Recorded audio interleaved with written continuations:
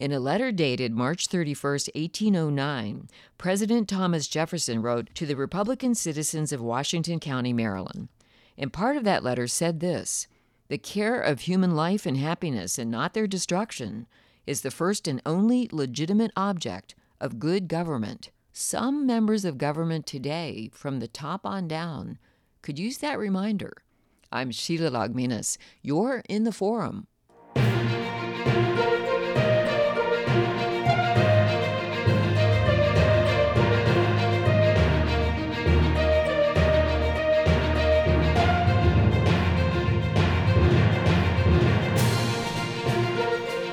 Welcome back to the Forum. It's been a while here. I've got so much going on. You all do. We all do. These times are changing. We're happy about a lot of that after the pandemic, worst of it. We're not out of it. Don't anybody make that mistake. But we'll get to that in another forum. This one is about other mistakes that are being made in people's thinking. And there's a lot to cover here. I receive members of the House of Representatives, many of their newsletters. And also, Congressman Steve Scalise, House Whip Steve Scalise, has been my guest on my former radio program, and I receive his, several times a week. What's happening on the floor of the House, what votes are being taken, what legislation is being brought forward, and many things, many of the debates. One of the things he wanted to point out today, this very day I'm doing this, is a bit of a riff on that, is that the House Republicans are trying to move forward legislation that will ensure that no federal funds pay for abortion. So this is because the Hyde Amendment, is being eliminated or virtually eliminated. It's under threat of elimination. What the Hyde Amendment has done, for those of you who don't know, is kept taxpayers from having to fund abortions, even for people who might consider themselves, as people call it, pro-choice. We can talk about choice, or whether there is one, but their taxpayer dollars, they don't want them to pay for abortion, even if they believe abortion should be legal. Let's put it that way. And the Hyde Amendment has always enjoyed bipartisan support since it was first introduced.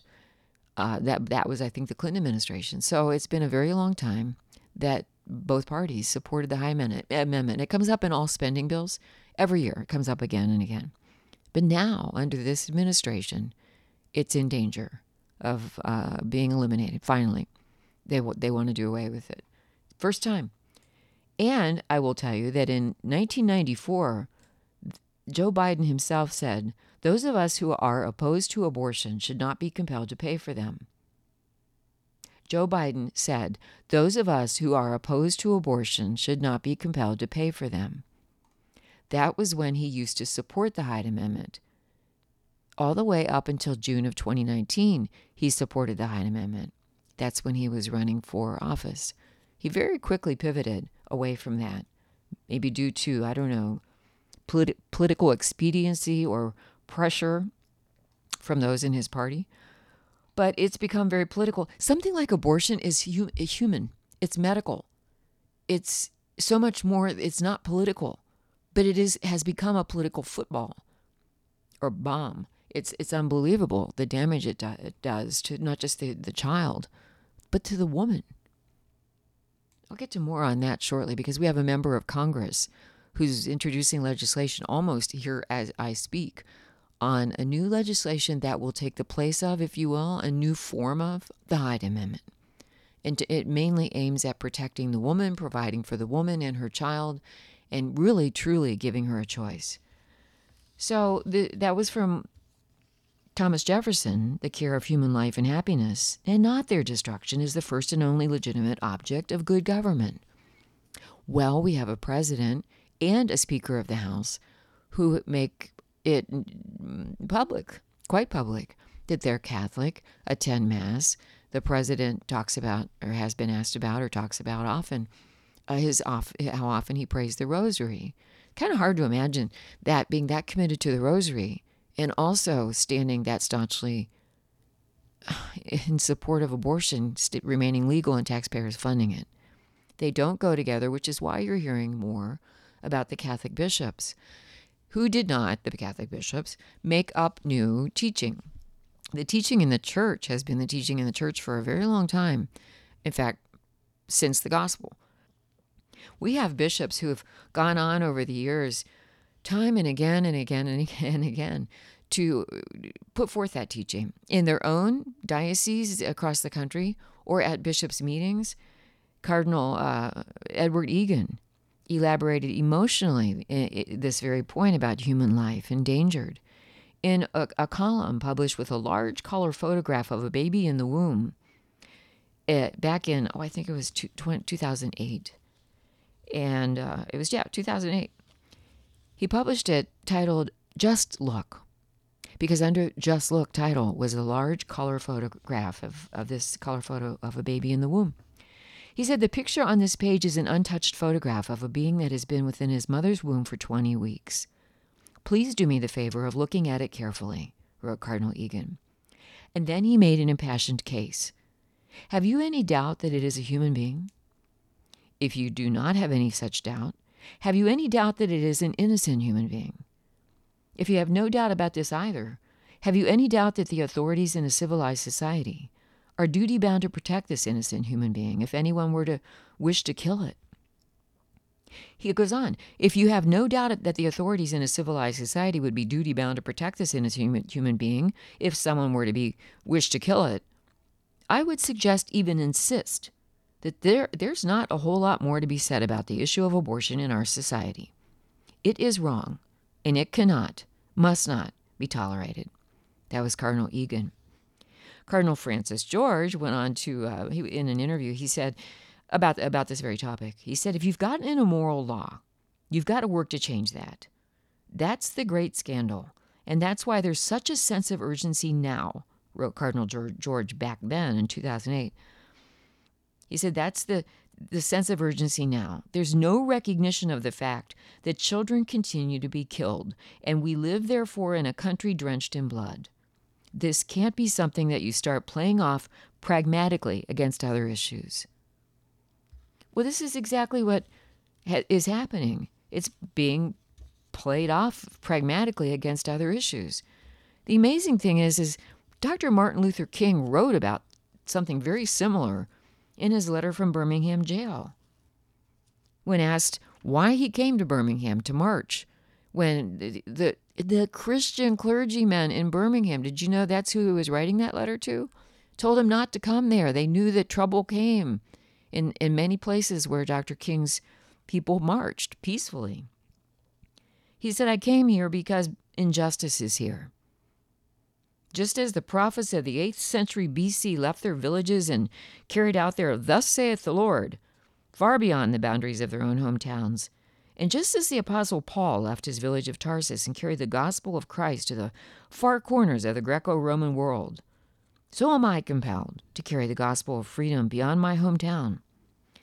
Like Paul, I must constantly respond to the Macedonian call for aid. He said, injustice anywhere is a threat to justice everywhere. This is why people in the pro-life movement carry on in spite of all of the challenges, the threats, the battles, the arguments. This is why they carry on and carry on. This is why what's happening on the floor of the House is the effort in many forms to continue to protect innocent human life. So the Pain-Capable Unborn Child Protection Act, lengthy title, right, is just to protect unborn children who can feel pain. And those, that takes a certain number of weeks. It really should be from the moment of conception, but you've got to do this incrementally. And then House Whip Steve Scalise tried to get enough signatures on a discharge petition for the Abortion Survivors Protection Act. That means that if a baby survives an attempted abortion, that if that were voted on and passed, that baby would have to be protected. But until they reach a certain number more votes on that, House Speaker Nancy Pelosi will not allow it to come to a vote. So maybe it's not surprising, which sounds shocking, and it is shocking, that things like this happen, that in a recent White House press conference, a reporter asked, President Joe Biden, does the president believe that a 15-week 15-week-old unborn baby is a human being? Does the president believe that a 15-week-old unborn baby is a human being? Press Secretary Jen Psaki responded, "Are you asking me if the president supports the right to choose? He does." And I wonder, did anybody in that room say, well, excuse me, that didn't answer the question. The question was, does the president believe that a 15-week-old unborn baby is a human being? Not if the president supports the right to choose. That was just very deft, if you can call it that, political move to just do an end run around the question. Same thing happened with Nancy Pelosi. Reporter for CNSnews.com, Julia Johnson, asked Nancy Pelosi in a press conference, "Is an unborn baby at 15 weeks a human being?" Speaker Pelosi responded, "Let me just say that I am a big supporter of Roe v. Wade. I'm a mother of 5 children. In 6 years, I think I have some standing on this issue." Well, that's not what she was asked. She was asked if an unborn baby at 15 weeks is a human being. So not whether she supports Roe v. Wade, which she wanted to get out there right away, that bona fide. Let me just say I'm a big supporter of Roe v. Wade. I would love to engage her one-on-one about that because she's Catholic. And as she says, mother of 5 children in 6 years. I would love to hear that engagement and nothing politically expedient. So the question is about human life and when human life and how human life can be protected. The Hyde Amendment is being targeted. Taxpayer money will fund abortions if that happens, but not if Congressman Jeff Fortenberry has his way. I just interviewed him on a show I guest hosted the other day on Relevant Radio, the Drew Mariani Show. And Congressman Fortenberry is introducing a legislation called Care for Her. This is beautiful. He says for decades, we hear a lot about finding unity these days, especially within government, given all the recent trauma. For decades in Congress, one source of quiet but ongoing unity has been around something called the Hyde Amendment, and he teaches about that. He said, of course, named for the late Congressman from Illinois, Henry Hyde, it's a longstanding agreement to not allow taxpayer dollars for abortion. It was born of bipartisan agreement in 1976, as I noted earlier. As recently as June 2019, Vice President then, Joe Biden supported the Hyde Amendment and acknowledged that it works harmoniously with federal funding for women's health care. Now, President Joe Biden is changing direction and severing that important bond, notes Congressman Fortenberry. So he says, while the country may be divided on the question of abortion rights, it's interesting to note that a significant majority of Americans agree government should not pay for it with taxpayer funds. So he goes on to say, given that majority support among Americans, that we ought at least not pay for abortions, he said that that consensus rides on this question: saving the fight to protect innocent human life and advance a new vision that could even invite wider consensus across the country. But that rests on this: are we big enough and generous enough to assure that a woman and her unborn child will never be abandoned? A new paradigm would invite us to see the fear as our fear, the sorrow as our sorrow, the pregnancy as our chance. And he notes this, Congressman Fortenberry, written by the early feminist author Maddie Brinkerhoff in 1869. He said these words have really always stayed with him. Here's the quote: "When a man steals to satisfy hunger, we may safely conclude that there is something wrong in society. So when a woman destroys the life of her unborn child, it's an evidence that either by education or circumstances, she has been greatly wronged." Brinkerhoff goes on to ask, "But the question now seems to be, how shall we prevent this destruction of life and health?" Close quote by Maddie Brinkerhoff in 1869. Congressman Fortenberry says, soon I will be introducing legislation entitled Care for Her. It lets a woman know that we, as a community of care, will be there through the miraculous journey of giving life. The bill would build on existing communities of support. No kidding on that. I'll get back to that in a moment.